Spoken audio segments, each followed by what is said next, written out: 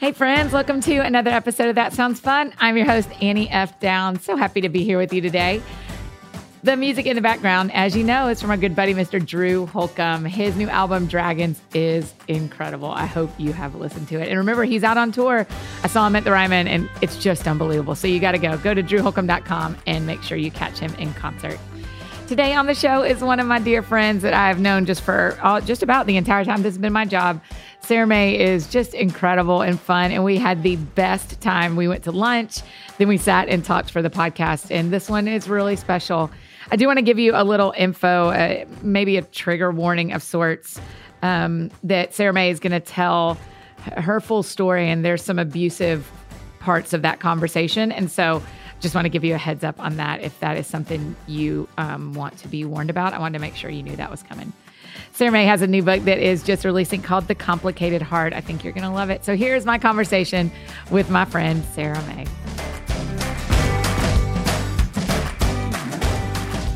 Yes, you gave me a flamingo. Let's start there. That won't make you nervous. Flamingo.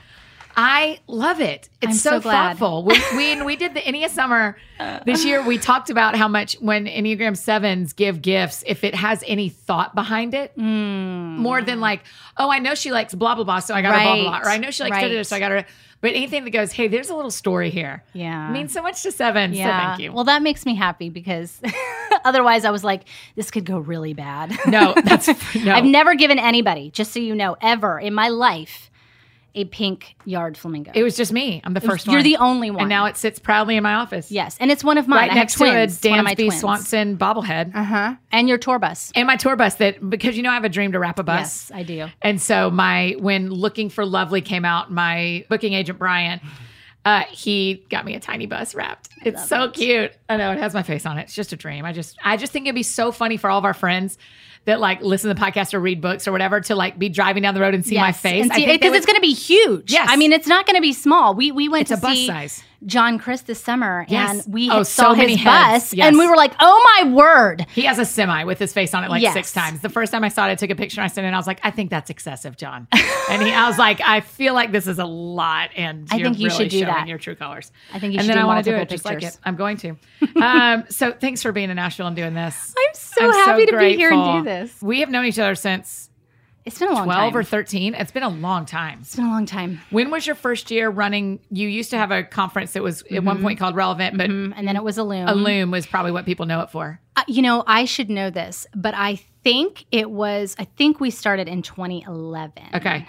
I think. Tell me what was in you that you wanted to create a conference. What was not I mean, people were already doing conferences, but what was the hole or the gap that you thought what me and my friends build here will meet a need for women that isn't being met right now? Yeah, it was that there wasn't a Christian women's blogging and social media conference. And how it all happened was, and the reason I was interested in that was because I had gone to another conference. It was my first blogging conference. Yeah. And I was sitting around a table of women, and they were all going around, and they're like, what do you blog about? Like, what do you do? And I was the only one who was like, I talk about faith. You kind of feel like, and everybody kind of just scooches past you because nobody really knows how to deal with that when everyone's like, I do fashion or couponing or life, whatever. I do love the couponing blogs. I do too. I thought they were I'm so terrible interesting at the time. Yeah, me too. But so there wasn't anything that I was against any of those things. Yeah. It was more like I sent out a tweet and I said something like, man, it would be really cool to have a conference with kindred spirits who we could talk about God freely and also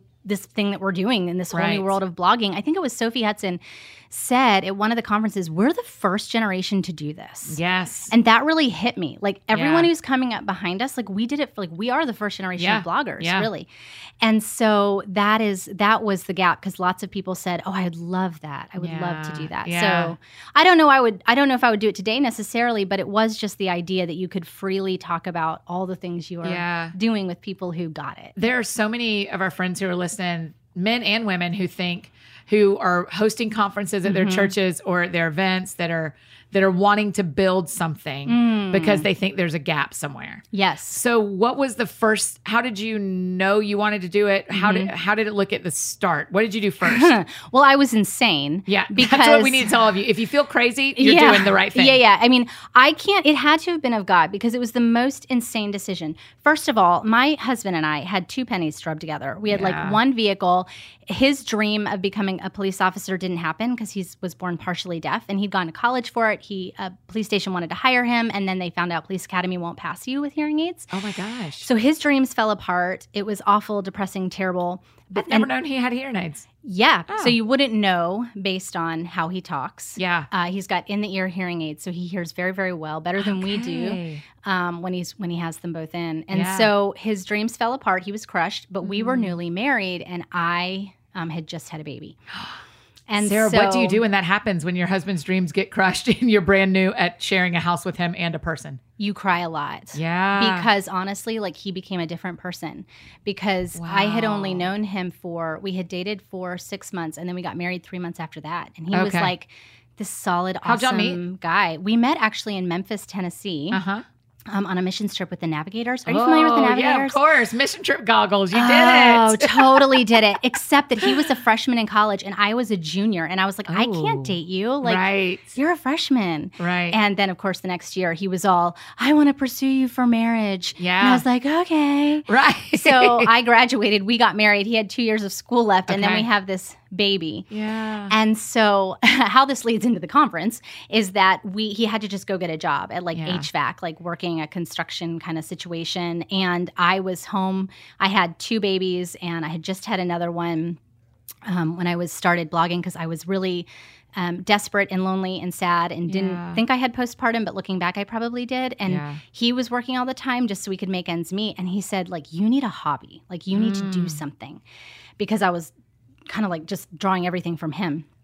And so I tried like couponing and I was terrible. And I tried scrapbooking and I tried sewing and I was like trying to do all these homemaking things, you know, because I'm a homemaker. And I was terrible at everything. And finally I was like, well, what else do I like to do? And I was like, well, I love to lead Bible studies in my home. Oh, cool. So I was like, maybe I could just do that online because I'd seen a friend have this thing called a blog. This is in 2007. Sarah. Yeah. So I started doing it. And then, of course, it turns out I love doing this. So it's my escape. Every night I'm writing. It's definitely becomes the hobby. You know? I loved it. I love your blog. And then an incredible story later, you know, there's a million things we could talk about, but I'll skip over that. So then to the conference, I was like, okay, this would be cool. I would really like to do that. Well, I had gotten advice from other people who'd run conferences, and they're like, you're going to need all this money. Like, you're going to have to do all this stuff. And well, we didn't have any money. Yeah. But I had already said, you know what? I'm going to do it. I'm going to do this conference. And I called hotels, and I was trying to figure out what to do. And the first hotel said, you need $1,000 down payment. And I was like, I don't have $1,000. Well, we got our very first sponsor that week. Oh my gosh. For $1,000. So like a nonprofit or a publishing house or something that it was Tommy Nelson. Tommy Nelson was the first one. We honor you, Tommy Nelson. We honor you, Tommy Nelson. And once I had them, because they were a big name, then all of these, everybody else came. How'd you get them? Did you send an email? Yeah. Yes, girl. And I think, well, you know what it was? It was because in that beginning blogging bubble, everybody was getting little sidebar ads. Yes. And every company was buying them, it seemed like. And so I think I must have had one from them. Like, I think they'd reached out to me. And I don't remember how it all happened. I just know it was a really magical time where the world was wide open in a really special and unique way. It wasn't saturated, you know? And so then it was like everybody, we were able to cover the conference. And I had really wise business advice from my father-in-law who said, you know, make sure you, add up all your expenses first and then double that to do your ticket prices. So that you don't end up, because you don't know what all is going to come down the pipe. Right. And so we did that, and we never were in debt in the conference. We never tried to earn an income. That was never even a thought in my brain. Right. Which ironically, at the end of the whole thing, I sat crying on my couch because, you know, you pour yourself out for an entire year, and it was so worth it, and it was so beautiful. And I think we had like $800 like left. Yeah. And then we found out we'd made a mistake in accounting, and I think it was like $8,000. I was like, oh my gosh, we actually like made some money. Like, you know, it was like $8,000. You know, we were just shocked. Yeah. Anyway, so it was so pure. I don't know how else to say it. How many years did y'all do Relevant and So I did it for 3. And then I was burned out. I mean, I was very, very done. And then I gave it to my friend Logan to do it. because she was like, you can't stop doing it. Like God is working. And I was like, well, then you take it because I'm done. Yeah. Like I was burned out. Why? What happened? Well, I was doing the conference. I was writing my first book and I still had 3 little kids. Yeah. And one of those is enough. That's right. One of those is enough. And I was doing all of them. And I was getting, I'll never forget, sitting in my chair, stressed out, trying to make sure all the sponsors had everything that they needed. And I think I said something like, oh, like I'm quitting right now. And I meant like for the day. And my daughter goes, she was probably 4 or 5. And she goes, oh, I'm so glad you're quitting. Oh my gosh. And I was like, oh, like I don't want to keep doing this. Right. Like it's not worth it. I actually took an entire year off then and did not do anything online and just went after the hearts of my kids because I thought I don't want to lose them. And God gave me, I know this is like a tricky water to say this, but I don't know how else to say it, so I'm just going to. There's only been probably 2 times in my entire life where I felt like God really impressed something in me. We love this here. We love hearing how God speaks to people. So in a dream. It was in a dream, and it was so very clear, and I felt like he said, if you don't stop now, you're going to regret your life in 15 years. And in 15 years, my daughter would have been 18, be 18. Yeah. And I was like, I don't want to regret. And it was like, it felt like bricks on my chest. Yes. Bricks on my chest. Like, if you can keep doing this, you have the freedom to do it, but you will regret it. Yeah. Yeah. And I quit. Yes. I went home and quit. Good girl. And it was painful because we'd relied on my income too.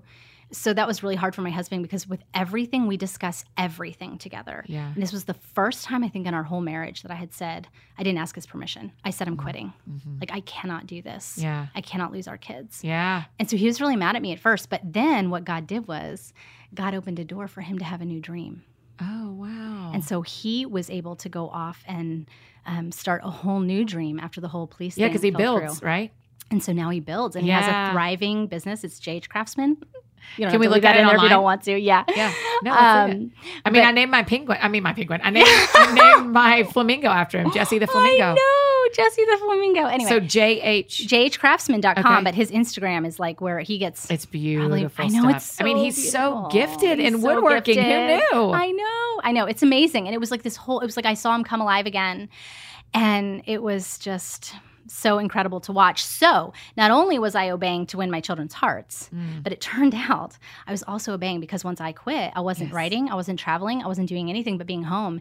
And all of a sudden, the world opened to him because he was always the one who stayed, obviously home with the kids and did everything while I was off doing whatever, that he didn't have time to pursue his own dream. Tell me y'all's Enneagram numbers again. You're a 4. So and I'm pretty sure I'm a 4 and he's a 1. Okay.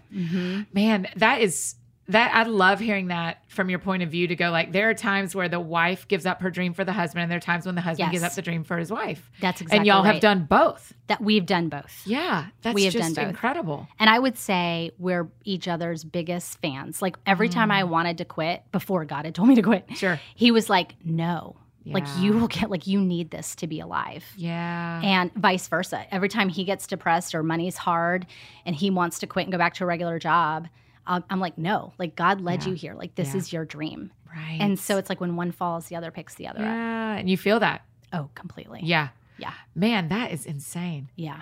So you did Loom 3 years, and then Logan and then kept Logan it going. took it and did it for another 3. Another 3. And then on the 7th year, which was really cool because it's a year of rest, Right. she decided to stop and just see what the Lord had. And Yeah. so I don't know if it will ever happen again, but Yeah. at this point, it's done. It was really fun. It was really a great fun. one to go to. I was really miss fun. telling people to go to that because Yeah. there was also a season. I mean, the 2010 to 2014 was where can bloggers meet up? That's exactly right. And how can we get bloggers together to hang out? And it was so fun because we'd have all been Yeah. reading each other for a year. That's why it was so fun. It was so fun. I heard somebody say once that going to a blogging conference was like going to a Star Trek conference, right? Like Yeah. it seems so weird. Like you're going to a what? Yeah. But it's just a place for kindred community to get together. Yeah. Like you talk to each other online and you do all these things and then you get together. And it was like, I can't get that word out of my head. It was honestly, Annie, it was so pure. It was never, not that there's anything wrong with earning, there's nothing wrong with earning money. There's nothing wrong with any of those things. But this was literally, it was just, let's get together. Yeah. And then it did turn into something incredible. Yeah. But It was so fun. It was It was so fun. Are you still blogging at all? I blog sometimes. I think I've just gone with the flow. I do a lot of mini blogging on Instagram. Like my daughter will look at my Instagram and she's like, Mom, you write so much. I'm like, that's how you know us bloggers who've turned to Instagrammers is it's like 4 paragraphs. And then sometimes you go into the comments, which is like the biggest thing you should not do. But I'm like, I have more to say. And my husband's like, why don't you put it on a blog? I'm like, I don't know. So I want to blog more. I still like that form. It's just I haven't had time with podcasting. Tish Oxenreider is one of the ones that I see still doing it and being like, yeah, do it. And I know. What do you think is the future for blogging? Is there any future left in it? Do we go back to it? We won't have another pioneer woman out of it. I don't think it's going to ever go back to what it was. Because Google Reader died. That's my theory. I stand by that theory forever. Google Reader killed blogging. Yeah. I don't doubt that. And I think too, and I don't know this, but for me, the reason I read blogs was I felt like when I had small children, it was a place for me to meet other people who were in the same boat as me when I didn't know anybody in my town because we were new to where I lived. Yeah. And it felt like this place of like, oh, I'm learning all of these things from women like in real time that I can comment back. Like when you read a book, you couldn't comment back. Right. And so it felt like such a source of I could just Google immediately. Like, how do I clean my house? Or how do I potty train my kid? And it was just right there. And then me being my personality, I was like, oh my gosh, I want to teach everybody all of the wisdom I have at the ripe old age of like 25. Yeah. I'm going to tell them everything. All of those are now deleted or gone. Really? You've deleted them? You went back to your blog and drafted. Deleted things? Oh, I was terrible. We shouldn't even talk about how terrible I was. I was the worst. Ask Jessica Turner, she'll tell you. Oh my gosh, why'd you go back and delete them? Because I thought I knew everything. No, Annie, I was bad. What? I was terrible. I was earnest. Okay, so everything was right. You know what I mean? Like true. I really was earnest, but I wasn't.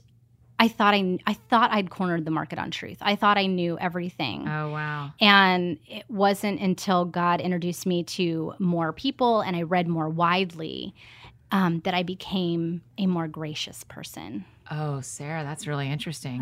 So then that made you decide to go back and take down some of the pieces that you had previously been sure of. Yeah. This is a problem with books. Oh, for sure. We do not get to do that. Well, but that's why we have editors. We didn't have editors for blogs to say like, hey, maybe that's not a great thing to do. To say tomorrow morning. To say, right. Yes. And I'm already incredibly spontaneous as it is. Yeah.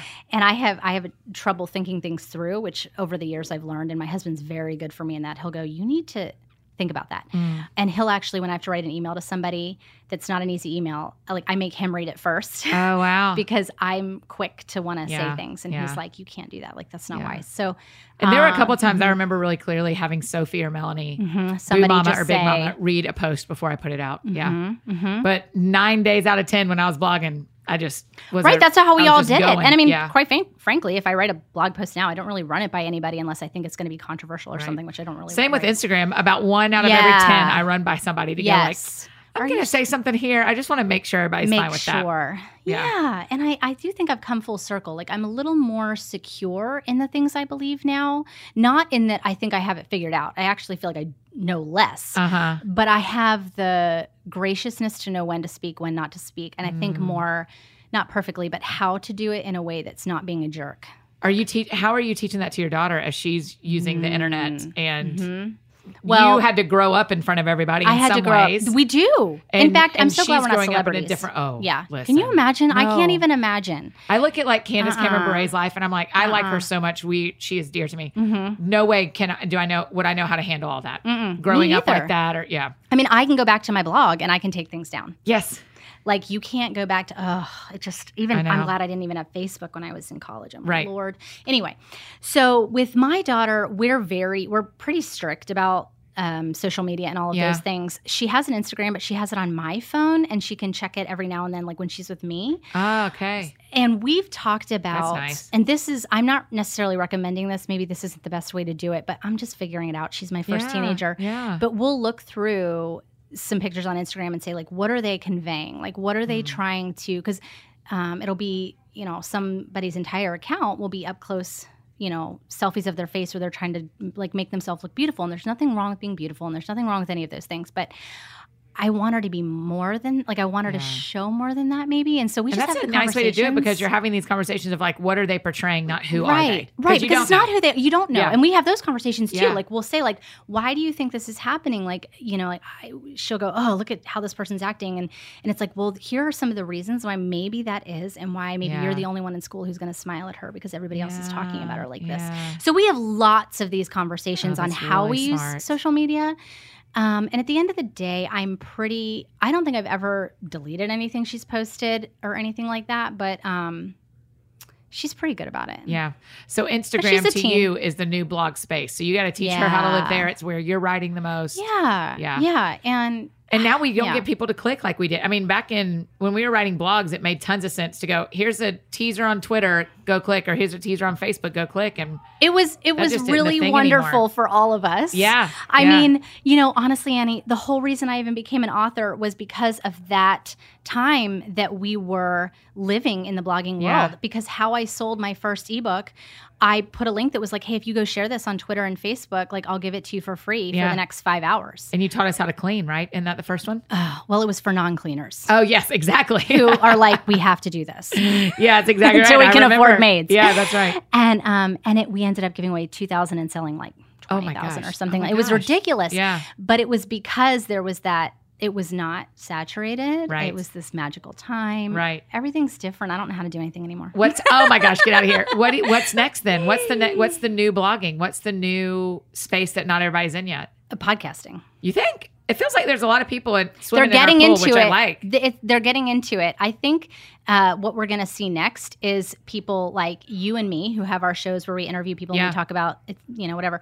I think the next wave is going to be people like us dipping into stories, like doing story. So whether it's crime stories, whether it's, I think quite frankly, I would do that. If I had time, I would do like story. Maybe a crime, or maybe like there's this crazy case in my town of DNA where somebody did like the ancestry thing and found out after 20 years, this DJ in our town was the one who murdered this woman. And I was like, nobody's done that. Like I could do this whole story on it, but it doesn't really fit my audience or who I am. Right. But how about doing a podcast about ancestry, figuring out who family members are that they didn't know? Yeah, well, that's really true. So I heard a pastor just tell a story that he found his birth parents based on Ancestry.com because he had never. I like that. So that's what I think we're going to see. I think we're going to see more people that aren't with big newspapers or have big backing. I think they're going to start to do it. Yeah, that's what I think we're really going to see. Cool. Okay, more narrative-driven podcast in the faith space that doesn't exist right now. That's what I think. I only recently this past year learned the term gaslighting. Oh, really? What made you have to learn gaslighting? Can you tell that story? I will tell the story, but I want to say this and why it goes into me going like, wow, I predicted that. And why does that matter? Because for years of my life, I thought I was crazy. Like I thought I had zero confidence in anything I thought or said. Zero. Wow. Which is probably why I was so opinionated and judgmental online, thinking like that was safe. Yeah. I don't know. Maybe not. Maybe that's interesting. It's psychological. Anyway, and so for years I thought I was crazy and I had no confidence. And I found out that term gaslighting this past year. It's when somebody so convinces you that you are crazy that you don't know what's up and what's down. Yeah. And I realized that was my mom. Like that was my mom. Whole life. Yeah. And so I feel like this past year has been a year of learning how to say how I feel. Yeah. And believe that like that's valid. Yes. Yeah. And learning, I just had this conversation with a friend, learning you can trust your gut. Yes. And I had always said it, like trust your gut. I teach my children, like even if it doesn't make sense, like listen to your gut. Yep. Like I always do that, but I didn't. Yes, I didn't either. I wonder if it's something different about the next generation, because the girl I was talking to is 18. She was going to Europe. And she said, we're sitting with her parents and me and some friends at a dinner. And she was like, I'm just going to trust myself. I'm just going to trust that when I feel something's off, I'm going to go. And I was like, I wish I would have known for the last 30 years of my life to trust my gut. Because it keeps you from getting gaslit quite as easy as it can and it happens. It's happened to me. It's happened to you.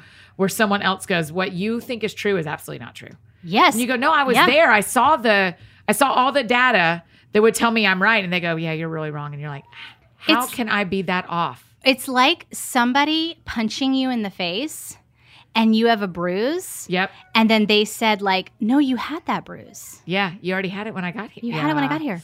Or like, oh no, that you ran into me. Mm-hmm. Like, so you just don't know what's yes, true. Yes. Because you begin then finally to be like, wait, did that happen? Right. Because they're so convincing. Even if they don't mean to be. And now you've just learned I've just learned trust your gut. Like this past year. Yeah. Oh, I mean, I'm not far off from you. I'm probably, October. I had an experience in October where a lighting situation had happened a year before. And the person who did it came back and said, you were right. And I was like, I went back to my counselor, Sarah, and I was like, we were right. I knew we were right. For a year, I was allowed to believe that I was crazy and that I was wrong. And we sat, and my counselor was like, I knew I was right, and I knew you were right, and we were right. And so just it's that same feeling you're having right now of like, I can trust me. Yeah. Yes. Like I do have the thoughts Holy about Spirit things that aren't is crazy in us. You know, like that is part of it is we can trust. It doesn't mean we're always right. What I said to my friend David is, I said, what I know is that I can 9 out of 10 times I can trust my gut. And the 1 out of 10 times I'm wrong, I pretty quickly know why. Yeah. Like, so even if I was wrong and I thought, I read that totally wrong, I can know why I read it wrong. Yes. That's important too. And so then you go, well, then I should always just trust my first instinct and my first gut. And if I'm off, it'll reveal itself pretty quickly. Right. Yeah. That's exactly right. And then you can just, take a turn, like do something different. You can fix it. What we were saying at lunch about, nothing has to be permanent. I mean, when we make decisions. Man, that was surprisingly profound. For something that someone should know, I was like, that is very profound. Like, oh yeah, we don't have to. We were deciding whether to eat inside or outside. And it was like, you know what? It's not permanent. Like we can decide this and then we can change our mind. And how that came about was when I was deciding whether or not to put my kids in public school because we'd homeschooled. Okay. And I had a friend say to me like, because I was like crying and trying to decide and I felt like the Lord was leading us this way, but it was so agonizing because I'd only ever homeschooled. Yeah. And she was like, Sarah, or no, maybe it was my father-in-law. It was somebody wise in my life. Yeah. Said, this is not a permanent decision. Like maybe you're going to decide to put them in school and then you decide later to take them out. Like, okay. Yeah. And that freed me because he was like, why not try it? And I'm like, why not try it? My friend Casey J that was on in July said, I am an adult and I can leave a place whenever I want to. Yes, that's right. It's like, we are adults, finally. Like, if you don't like what's going on, get up and take your stuff and go. You don't have to stay at a massage. You don't have to stay at a church. You don't have to stay at a restaurant. If you want to get up and go, you get up and go because you can trust yourself. It's the little girl inside of us. And I think especially the little girl who didn't know how to make decisions or who doesn't have confidence or who is neglected or lots of reasons. Yeah. Sometimes we revert to that little girl instead of going, you know what? I'm a grown woman and I can handle this.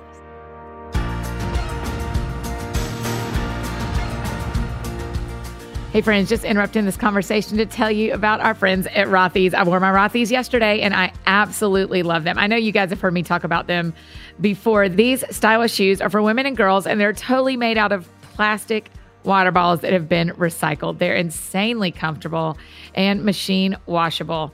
And Rothy's has grown to be one of the most loved gotta have them brands. And so it's no surprise that there are over 1,000 nearly perfect reviews.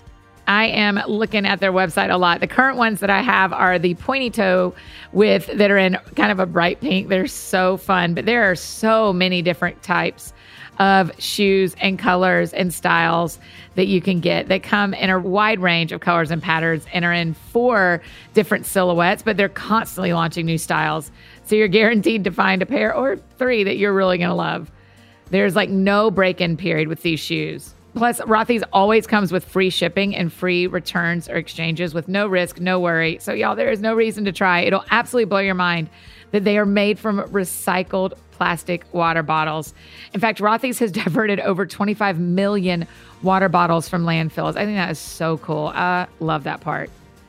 So go check out the amazing styles available right now at rothys.com/sounds fun. Again, go to rothys.com, rothys.com/sounds fun to get your new favorite flats.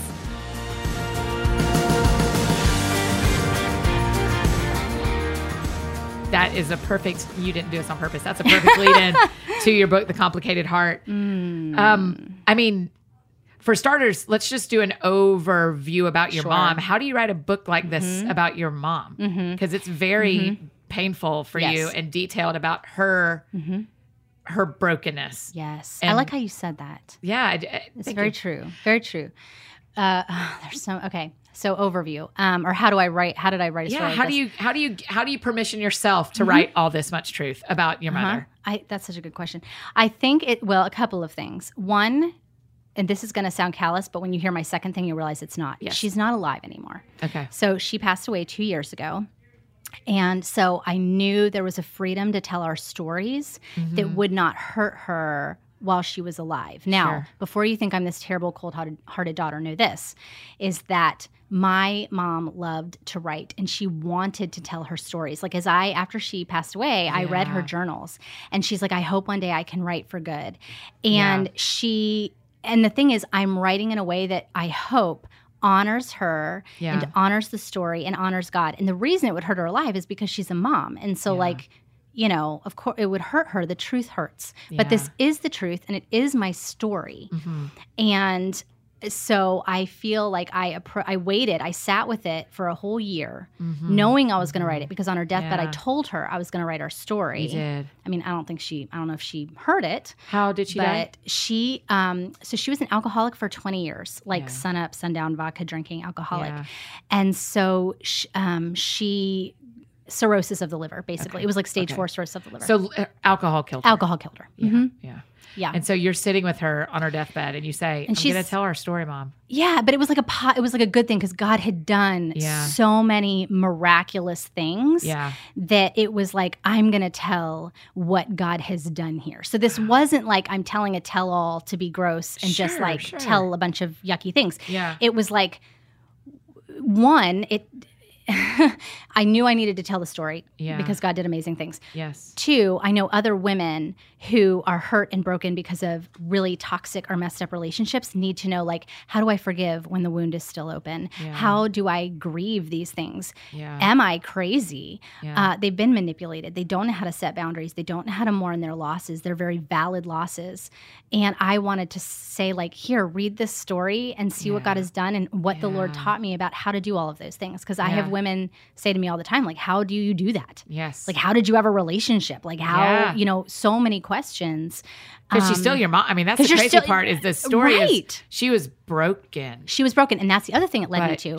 It taught me to love people. Yes. Because I hated her. Like, there was a time, I hated her. Yeah. And God told me to not break relationship. Now, that's not for everybody. And you were like a kid when the Lord told you that, right? Late teen. And, well, you know what? I'm going to say early 20s. I had become a Christian. Okay. Late. End of teens, early 20s. And you were late becoming a Christian? Late becoming a Christian. Everybody, y'all need to just become a Christian. Don't do it late. No.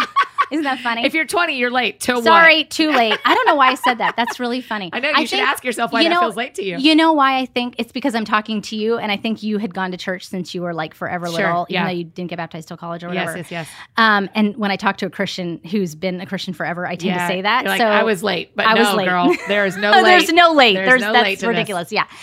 So anyway. So it was after you became a Christian. After I became a Christian, and I felt like I was like, I want you to stay in relationship with her. And then he had to teach me how to do that. Because you didn't live with her when you were really little, right? I lived with her like really, my parents were divorced before I was a year old. Okay. So then I lived with her for like 2 years, I think. And Are then there my siblings? Yes, but we have different dads. Okay. And then my dad got custody of me. And then I was 14. I was like, I didn't know she was an alcoholic. I just thought she was really cool. I always said I want to be just like my mom or Madonna. Like, those were my standards. And so I cannot blame you. That feels very 1980 something. Very 1980 something. And so when I was 14, I was like, Dad, I want to go live with my mom. Like, I didn't understand why I didn't. I just had never questioned it because it was my normal was living with my dad, who was wonderful. I didn't know all the issues. And I think he was too tender to really spell them out for me, or maybe he didn't know how bad it had gotten. I don't really know, but what was he going to say? I was like, I could go to court and I could, such a teenage thing to do. Such a 14-year-old. Right. And so I moved in with her, and that's when it was real awesome at first because I could do anything. I had no rules. Oh, wow. And was it just the two of y'all? It was, and my sister and her 20-year-old boyfriend. Okay. I mean, not my sister's, my mom's 20-year-old boyfriend. Oh, wow. Yeah. My mom's 20-year-old boyfriend. You're 14. I'm 14. Oh, my gosh. And my sister was like 8 or something, 9. And And so at first it was like, this is amazing. I can do anything I want. Like, there's no rules. I don't have to make my bed. Yeah. Like, all the things that seem incredible when you're 14. Yeah. But then, time starts to go on, and my mom was very, and I had not experienced this, like she was just very, she was verbally abusive. Yeah. And she would, I had braces, and I would come home from school and smile, and she'd be like, "You're so ugly. Like, don't smile with your braces." Or just. And she was drunk the whole time though, right? I guess. I don't know who she actually was. Oh, wow. That's the thing, because she drank all the time. And do you know your grandparents? Do you know any of the backstory that tells you how she got there? Oh, yeah. Okay. Oh, there are so many things. So this is why the other thing I did to honor my mom is I have her journals at the end of every chapter. I know. I can't believe it. It's like her actual one. So it's like what she was thinking at the time, because Yes. to me, she was terrible. Like, I hated her. But then I went back after she died. Of course, I read these journals. I find out so many things, and I'm screaming in the car driving after she dies. Like, God, why didn't I know? Wow. Like, why couldn't? Because there's a thread. There's always a thread in our lives. Yeah. And I knew she'd had issues with her dad. Like, I knew she never felt loved. I knew all she ever wanted in life was to be unconditionally loved by her dad. I knew that. And she felt like she never had it. Yeah. And then there was other things that happened. We were, when I was, I want to say 9 or 10, my mom was accused of sexually abusing us. Oh, wow. It was not true, but it devastated the families. There was lots of families involved because my sister has a different family. Sure. And it devastated my mom. She had to go take lie detector tests, and I found some journals that were like, I adamantly disagree with this. Like, I did not molest my children. Yeah. But it was so horrid. And my sister was essentially kidnapped for 6 months during this time because her dad had taken her, and then all these accusations, and then they had to hire private investigators to find her. Like, this is all in the book. It's a crazy story.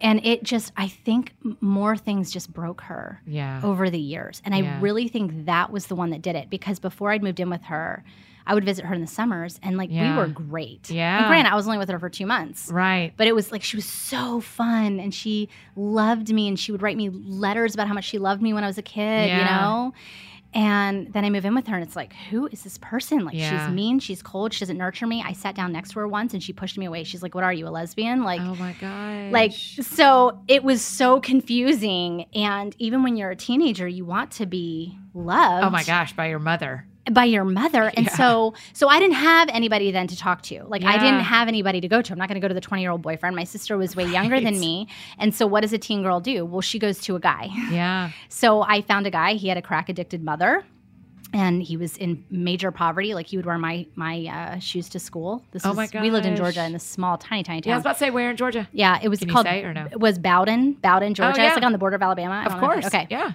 I grew up in Marietta. Oh, really? Yeah, okay. Yeah. And I went to UGA, where everyone is from a city in Georgia. Mm-hmm. So okay. Most people never have heard of that. Of course. So, and y'all just met at school. Yeah, and he didn't have a dad, and like I said, his mom was addicted to drugs, and so we became each other's.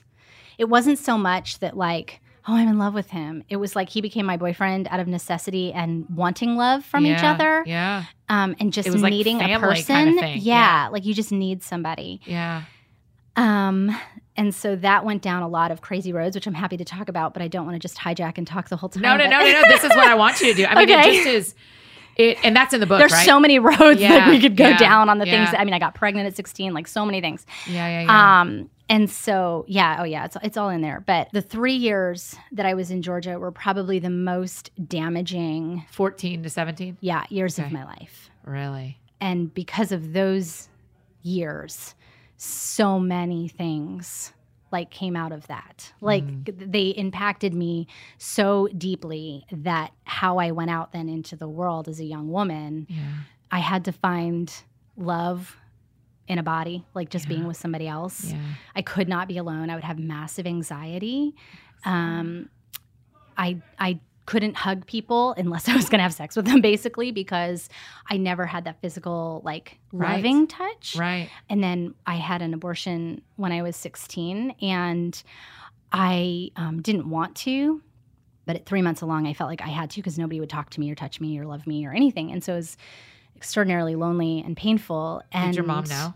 Yes, but she had had abortions that she'd never dealt with. Oh, wow. And she that's another thing. She was in so much pain. I think her family made her have one when she was a teenager, and then she had one later. Is she from Georgia? No, she lived all over. Her dad was military. Okay. So she was in Alaska and Florida and everywhere. And so she had all these wounds. And, when we don't face our wounds and the reality of our pain, they're going to come out in all kinds of ways. Right. And so one of the damaging things with having the abortion, which I have since gone through incredible healing work and counseling, and God's been so faithful, courageous and generous to us to talk about it. I mean, but that's because the Lord. I mean, that truly, I genuinely mean that. Like, that's not me being like Christianese. Right. Like, right. I did not want to talk about these things. And I remember the first time I wrote my story, my husband said, if God's telling you to do it, like, you have to do it. And I just cried. Like, the whole time I closed my eyes and I just wrote it, crying. Yeah. Because there's so many things that can go wrong when you tell a story like that. And they do. And I have people who stop talking to me because of it. But anyway, so all of these years I had, kind of thought I was healed from the abortion. And what I didn't realize was that was another one of the ways where I felt like somebody else controlled my body. Because there was also abuse in my past. Like, there was some sexual abuse stuff. And so, but it was all twisted with thinking I liked a person. Like, my ex-stepbrother moved in with us, and I had like a huge crush on him, but I was 14 and he was 18, and he shouldn't have done the things that he did. Sure. And so that confused me, right? Like, what's love and what's, what I don't understand all these things happening. Yeah. And that all of those things make their way into your marriage.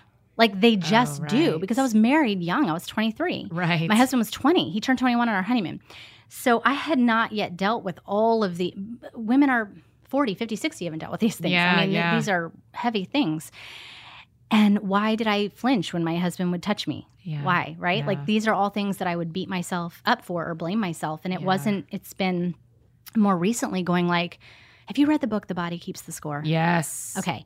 That was when I first was like. They told me about it on site. Okay. It's incredible. Where I was like, oh my gosh, like, maybe my body's reacting to things. I'm skipping over so many healing and freedom pieces. Doing great. No. But this is where I am today. Yeah. But anyway, one of the things was because I felt like I had made the choice and said, yes, I'll have the abortion. But I was being interviewed on a podcast years ago. He had a death podcast, which sounds so morbid, but he did. And he interviewed me about the abortion. And he was the first person in my life to say, it sounds to me like you didn't really have much of a choice. Oh, wow. And all of a sudden, that brought up so many more things. Right. Because I was like, then I was angry. Because I had already done all this healing work. Right. And then all of a sudden, I was like, how is this? Because then I'm in counseling now. And it's kind of like my counselor's like, how do you, like, why do you feel like you have to put all these walls up to your husband? Right. And it was because he can't have his way. Like, he doesn't get his way. Even though that's never been my husband's like the most gentle, And we realized some of that, not all of it, but some of that is actually tied to the abortion, where it was like I let everybody have their way over my body in all these different ways that I just was the nice girl. Like, I was kind of like, okay. And then I just wanted love so bad. Yeah. And then nobody ever talked about it afterwards. So we just had to be okay. Wow. That I didn't, it's on, like you're, gosh, Annie, you have a way of pulling people out. Oh my gosh. I'm like, anyway, I'm like in counseling now and we're pulling it out. How we can wall ourselves up, even if it's intimacy with my husband, how can that relate to an abortion because somebody else controlled my body? Like, things like that. Your body keeps the score. My body keeps the score, right? Yes. So I'm only just learning these things. I don't have answers to them. I have answers for a lot of things with my mom and through that healing. But these are some of the tender places that, because my mom never dealt with her pain in so many areas. With her dad was was abusive. Yeah. Never feeling loved. Sexual molestation accusations that weren't true. Her daughter getting kidnapped. Yeah. Her own abortions that she didn't want. But never being able to face them because you just shoved them away. Right. And I literally remember when I told her I was pregnant, she just stared at me with like a blank face. The first time when you're 16. And like just checked out. Like, literally, it was like, people are like, how did she respond? I'm like, I don't know. Like, she wasn't there. Like, it was like she checked out mentally and physically and emotionally because I think she didn't know what to do. Right. And so all of these things lead, I think, to the thread of sort of, it's not an excuse of why somebody would become an alcoholic and then become a total mean jerk to their kid. Yeah. But it's a reason. Yeah. Like, I can look back and I can have compassion on the human made in God's image that God loves and her tenderness and her sadness. Like, I couldn't be the person for her to walk through that with her necessarily. Right. And she wouldn't have let me. Yeah. And I wouldn't have known to do that at the time. Yeah. But the reason that God asked me to forgive her was so that I could love her, so that I could drop any expectations of her being a mother. Yeah. And just love her as another and love human her on the with planet. boundaries. Like I set lots of very strict boundaries. I don't want anybody listening to think I'm saying like, toss it all out and like throw yourself into their life no matter how much they hurt you. Right. Yeah. So his name is Caleb Wilde. That's and the book right. is called Confessions of a Funeral Director. Yes. Yes. So talk for just a second. Thank you for saying all this, by the way. I really appreciate you telling this story. Thanks. It matters to so much. I'm just thinking of Counselor Annie. Just friend Annie. I'm just having all these pictures of in my mind of women listening to this in all these different places in their home. And some of them drink too much. And it's pretty secret and they don't know. Yes. They don't know that they know it's a problem, but they don't think anybody else knows it.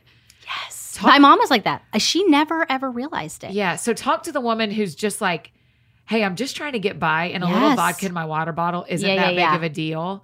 Help her. What, as a child of a woman who started out that way at some point, what do we say to the women who are listening? And some of the men, I mean, there are men who are drinking during the day, not because they're golfing, but because they need an escape. Yeah, yeah. What do we say to these people who have brought alcohol in as a healing agent into their life? I would say that, well, one, I'm just going to lay this out there. Yeah. Everybody has hope for a different story. So you don't have to keep doing the things you're doing just because you're doing them. Yeah. I just need to lay that out really as a good. blanket thing.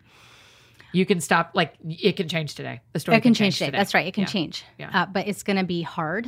Yeah. And painful. Yeah. Because anytime we go to anything for an escape, it starts probably as fun or innocent, or maybe not. Or small. Or small, right. But if we're doing anything for any kind of escape, or we find that we need it, like you can't really go a day without putting some vodka in your water bottle.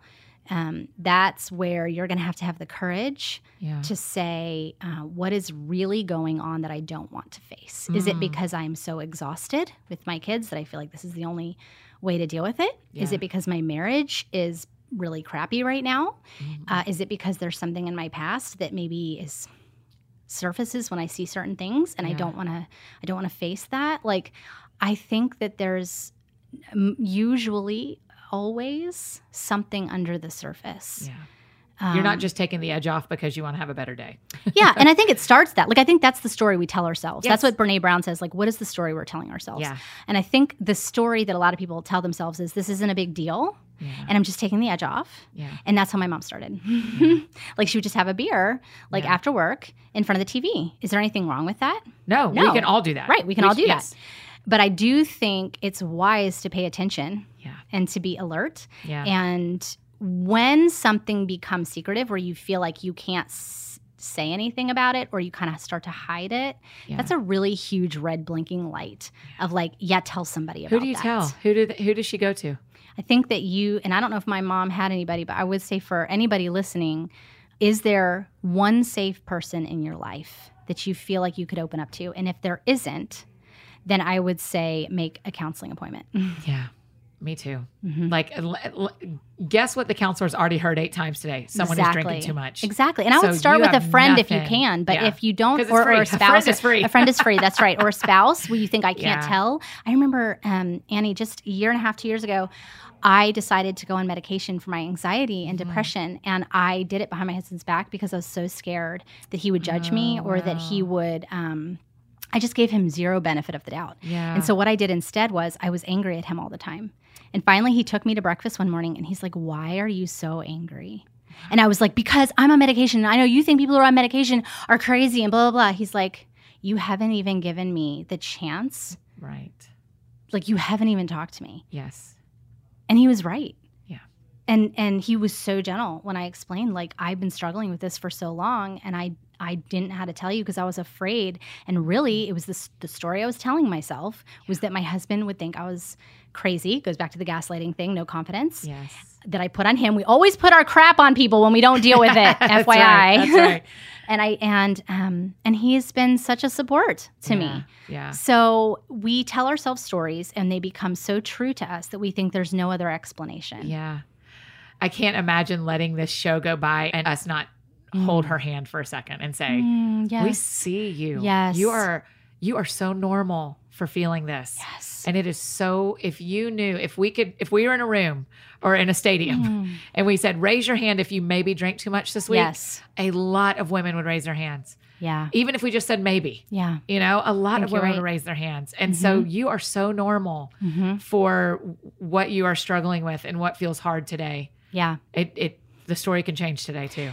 And while we don't want to necessarily live out of our feelings are so important. Like they're valid. Like if you're depressed, you're depressed. If you're sad, you're sad. If you're feeling anxious or overwhelmed, like those are all true things to listen to, not to avoid or escape. And also, if it's gotten worse for you, there is always hope to change. It doesn't matter how bad it's gotten. It doesn't matter if your kids aren't talking to you anymore. There's still hope for change. Like the story that I wrote is all about how God answers impossible prayers. Yes. And he doesn't always do it the way we expect. Right. Annie, you and I both know this. That's right. But this is a miraculous story of what God did. And I had the opportunity maybe a year ago to go speak to some women who were addicts. Yes. And they were in recovery. And a lot of them, their kids had stopped was talking it like to Celebrate them. Recovery? Was it one It of was those? not. It was not I don't know what it was called. It was not. It was out in Wyoming, actually. And which people should know, you love traveling and speaking at do. events, at conferences, at churches. And I do. They can get all that at sarahmay.com. sarahmay.com/speaking. Okay, perfect. And so you're talking to the So I'm talking to these recovery. women, and they're in tears because they're like, our kids don't talk to us anymore. Like, we know that we've screwed up so bad, and they have. But like so many of us have. And maybe some of theirs had worse consequences. But I told them the story of my mom, and I said, there's always hope, you guys. Like, this doesn't have to be the end of the story for you. Like, you can go back. You can talk to your kids. You can make changes. Maybe it won't be perfect. You're going to need a lot of help, and it's going to be hard, and you're going to have to be brave. But you can do this with somebody else, one step at a time. Like, this, you don't have to just give up and say, this is it, my story's done. Like, no, it's not. You're breathing. Your story's not done. Man, do you know what I love about this? Is it feels like there's two ways someone can read the Complicated Heart story, like your book. They can read your motive. They can either read she is hurt and she's exposing her mom, or what I actually think is true, what I actually know is true, is that you are now giving your mom a chance to do ministry to other women by partnering with her in her death and in her life, and you are giving her a chance to be a part of setting other women free, that she actually could not do alive. That's exactly right. Oh, and that's so special. And here it is. Oh, good. This was in a journal. I don't know if you can read it. Oh yeah, can I read it? This is way back. I don't. She was married 5 times. Like she had so many things. And I found this in one of her journals. In one of her journals, this is what your mom wrote. I wish part of my purpose would be to write, to give something to others through my writing. God is just waiting for the right time for me to begin my new life. And I have goosebumps all over my body. So please, everybody who's listening, I have compassion for the brokenhearted, ticked off daughter out there. Yeah. And I have compassion on the brokenhearted woman who's so hurt and is hurting her family. Yeah. Both. Sarah, she wrote that. I have chills too. I wish part of my purpose would be to write, to give something to others through my writing. God is just waiting for the right time for me to begin my new life. And who knew the right time? I mean, it's going to make me cry. I know, it's going to make me cry. Like the right time was now. Like, and she's not here to see it. Right. But she is with Jesus. Like she is. And anyway, so I love it because it's not just my voice. Like, yeah, you have my voice in here, and it sounds at times like a kind of whiny victim because quite frankly, I wrote first person. Sure, so I would take myself back to those ages. I would too. And I hate that term, whiny victim. Yeah, I don't. because you're not. I'm not. No. But that's how people say those kinds of things to you. But then you also have my mom's voice. Like she gets to have a voice. It's not just mine. I mean, she gets a in voice. every chapter, as I'm flipping through it right now, every single chapter has journal entries from your mom. And even the hard ones I didn't want to put in. Like there's one where she talked about she lived with us when they said she was going to die. We moved her in with us, which was insane. And my husband got shingles and it was terrible. But I didn't want her to die alone. And she wrote how I would give her no time of day. I was too busy on my computer. Oh, I didn't want to put that in there. That's no embarrassing. Kidding. But I did because that's her voice. And that she felt lonely. And I learned that only after she died. Yeah. I like this. After mom quits drinking. This is an entry. She says, praise the Lord. I've got to say that no vodka is very, very special and a huge blessing to my quality of life. Yeah. And she'd never acknowledged her drinking, but like 2 times in her journals, like before that. Like she, I found journals where she would say, I don't understand why people are mean to me at work. Yeah. And I'm like, probably because you smelled like vodka and you were like making fun of somebody and being, my mom was a brilliant manipulator, brilliant at sarcasm. Yeah. She could tear you down and she had 0 edit. She said anything and everything that entered her brain. And so you read her, this is why it's called The Complicated Heart, by the way. Yeah. It's because she has this one side of her that would like claim Jesus and say how much she loved her kids and like write how she didn't understand why people were this way to her. And then she had this part of her on the outside that was like so rough, so unedited, so cruel. Right. And you're like, how do we make sense of this? And we feel this is the complicated heart. Life is complicated. And when people are hurt, it's all very complicated. And we need to allow God to untangle all the complicated places. And even on this earth, you're still going to be complicated. Yeah. But I'm going to read one more of your mom's journal entries. I love that you're doing this. This is 2013. I've begun writing again for Sarah, who keeps, this made me cry, who keeps pleading with me to write. Hopefully I can inspire her and move her soul. Oh I know. gosh. And I never knew those things. Yeah. Like, now y'all wrote a book together. And now right? Yeah. That is like, that is really something. You are doing some hard you work. have such a way about you. I'm just reading what your mom wrote, man. I'm just here. Oh my gosh. I have to tell you a funny story so I don't cry or laugh. Okay. When grief is a weird thing. Yeah. And it comes out in really weird ways. And I'm a big advocate of like, let the grief do its work, Yeah, even if you've it's got weird to. and Yeah, doesn't make sense. You've got to. So on the 1-year anniversary of my mom dying, I don't know why, but I went into a grocery store. I'm crying in the grocery store. I see a plant. I grab the plant. I'm like, I have to have a plant. Yeah. And I buy this plant. Okay, mind you, I have never in my life kept alive a plant. It's a miracle my kids are like alive and thriving. Like I can't even keep fish. Like we got a dog and I'm like, babe, it's all on you to my husband. Like, so I have this plant. And in my grief, I start calling it Susie. I know this is so Which wacky. is your mom's name. Yes, it's insane. And all of a sudden, we're calling her Susie Hope. And the joke is this plant 2 years later is still alive. And everybody's like, when I go out of town, they're like, we have to water Susie. Nobody can let Susie die. Wow. Like this plant can never, ever die because we have all called it now Susie, which is so morbid and weird. No, I love it. But that was part of a grief process for me is this plant that has actually is still alive. Named after your mother. And it's still alive. Weirdly named after my mother. We have the plant. Oh, I think this book is so special, Sarah Mae. Thank you for whatever the cost was here. It's so deep, but I think so many of us have so much to learn from you and your mom. So thank you for doing the work. Thank you, Annie. Okay, Sarah, but so my thought is for any child who's grown up like you, who has experienced some of this and just is like, please don't let me send this on. Yeah. You have a PDF, you have advice. Yes, I do actually. And this isn't just for women with kids. We all have influence, right? Amen, girl. Yes. And I've got to watch what I'm passing on to all of our friends who are listening. That's one of the true. reasons You're a steward. I take it very seriously that my health comes through this microphone. That's right. So here's the biggest thing I want to say first is that whether you were born into it, whether you created it yourself, whether you married into it, dysfunction doesn't have to be your identity. It doesn't have to be your destiny. That's dysfunction good. is not your legacy. Yes. Victory is always on the table. And so dysfunction is not your legacy. Dysfunction is not your legacy. Victory is always on the table. That's right. Man, if you make that into a print that we can buy, I'm going to buy 18 of those. Okay, I'm taking a note of that. I'm going to send you one. Dysfunction is not your legacy. Victory is always on the table. That's right.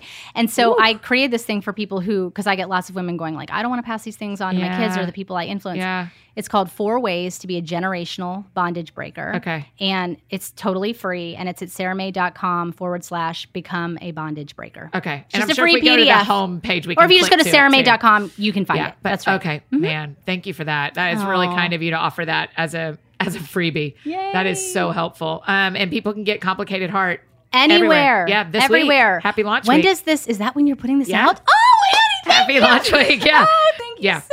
Yes. So, happy launch week. Yeah. Buy it anywhere this week. Oh my gosh. It feels like a book that often I will say to people, tell me a book that is a great gift, and this is a great gift, but also this is the one that every one of us needs to just buy and read through one time and then prayerfully hand it off. Yes. This is a book. I literally wrote it so you could give it to your hairdresser. Yes. Like when she's talking to you about her mom or something, because I have these conversations with my hairdresser, with everybody else. It's not so like, it's not real Christianese. It's not. I don't know how to say it. It's just, I want you to say that. It's very it's very palatable, no matter what anybody your can system. read it. That's right. That's super important to me. Everyone that comes on our show that we become friends with, like you. I mean, you and I are already friends, but this is the first time my people are meeting you. And we don't all believe the same thing, right? And so I only want books that all my friends would want to read. And so that mattered to me. So I'm glad it's not just so far into language. It's my story. So I taught Jesus is in there, but it's not anybody could read it. Yeah. Anybody could read the story. Just like a novel. I mean, it is. Yeah. It really does. So I would say get one, go ahead and get 2 today, but get one for you. And then just hold on to, you're not going to want to give it away. So hold on to the other one until God says, until you feel that thing. We talk a lot about listening to God's voice. So this would be a great way to practice. Like, let me get a book and listen and see if God put it in your glove compartment, put it in your backpack, whatever, and just be ready for that little nudge that goes, maybe this person needs the complicated heart. Oh, thank you. So thank you for giving us a book that is a good way for us to practice hearing God. I mean, and be do you have confetti? To people. Yeah, we do have confetti poppers. Of course we do. We always do. Pop some confetti. We have look, Jenna's opening the drawer right now. I need you to turn around and see. We have an entire drawer called Fun Things. Oh my gosh. And it's full of confetti poppers. I'm going to need to pop one. Yeah, what color do you want? I want pink. Do you have pink? Do we really? Because flamingos are pink. Do you know that flamingos are born white, and the only reason they're pink is because of all the shrimp they eat? So basically, if they didn't, they'd look like mangled swans. I just found that out. Intake changes what they. Here's what. You ready? Oh, metaphors coming. Metaphors coming. I'm very. Oh, girl, this is good. This is going to change the whole gift. Yes. Whatever you take in is what the world sees.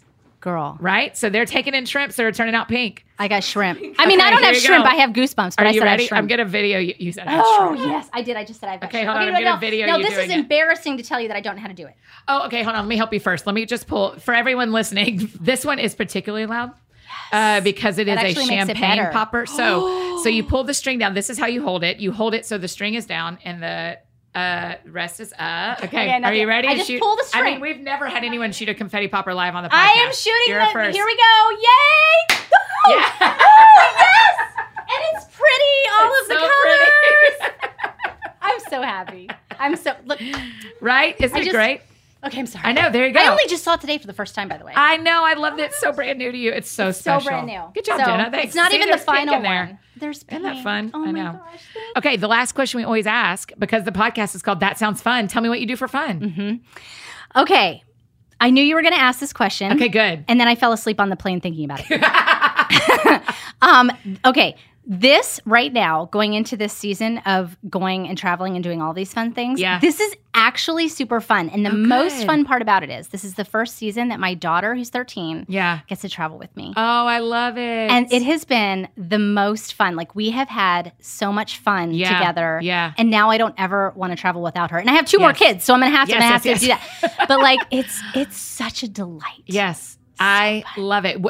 When y'all go to cities, is there something you always do? Like, do you always try to find a coffee or a donut, or do y'all always like jump on the beds when you get to the hotel? Jump on the bed. That's what we do. Every time we walk in, it is a tradition that I jump on the bed, and if there's 2, we jump from one to the next. Oh, yeah, and we film it every time. Oh, brilliant. So if everybody follows you on Instagram, Sarah May. When I travel, you will see an Instagram story that I jump on the bed. It's Sarah May Writes. Love it. Yeah, okay, so for sure.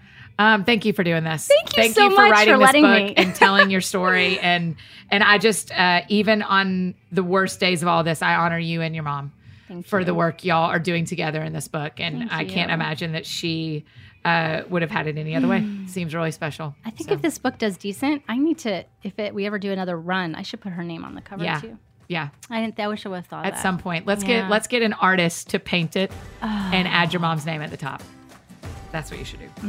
We can help you with that. We'll figure that out. So good. All right. Love you, friend. Thank you. Love you.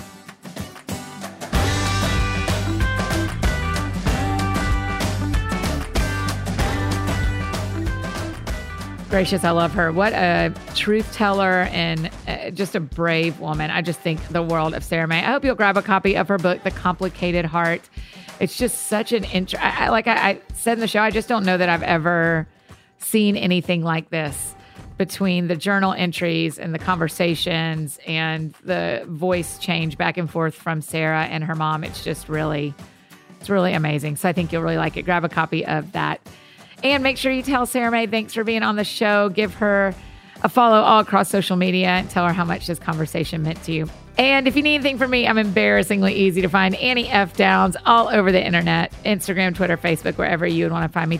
I think that's it today, friends. Y'all go out and do something that sounds fun to you, and I will do the same. And we'll see you back here on Monday with one of my dearest friends, Jess Connolly. She is the girl for the job, and so are you. We'll see you back here on Monday. Y'all have a great weekend.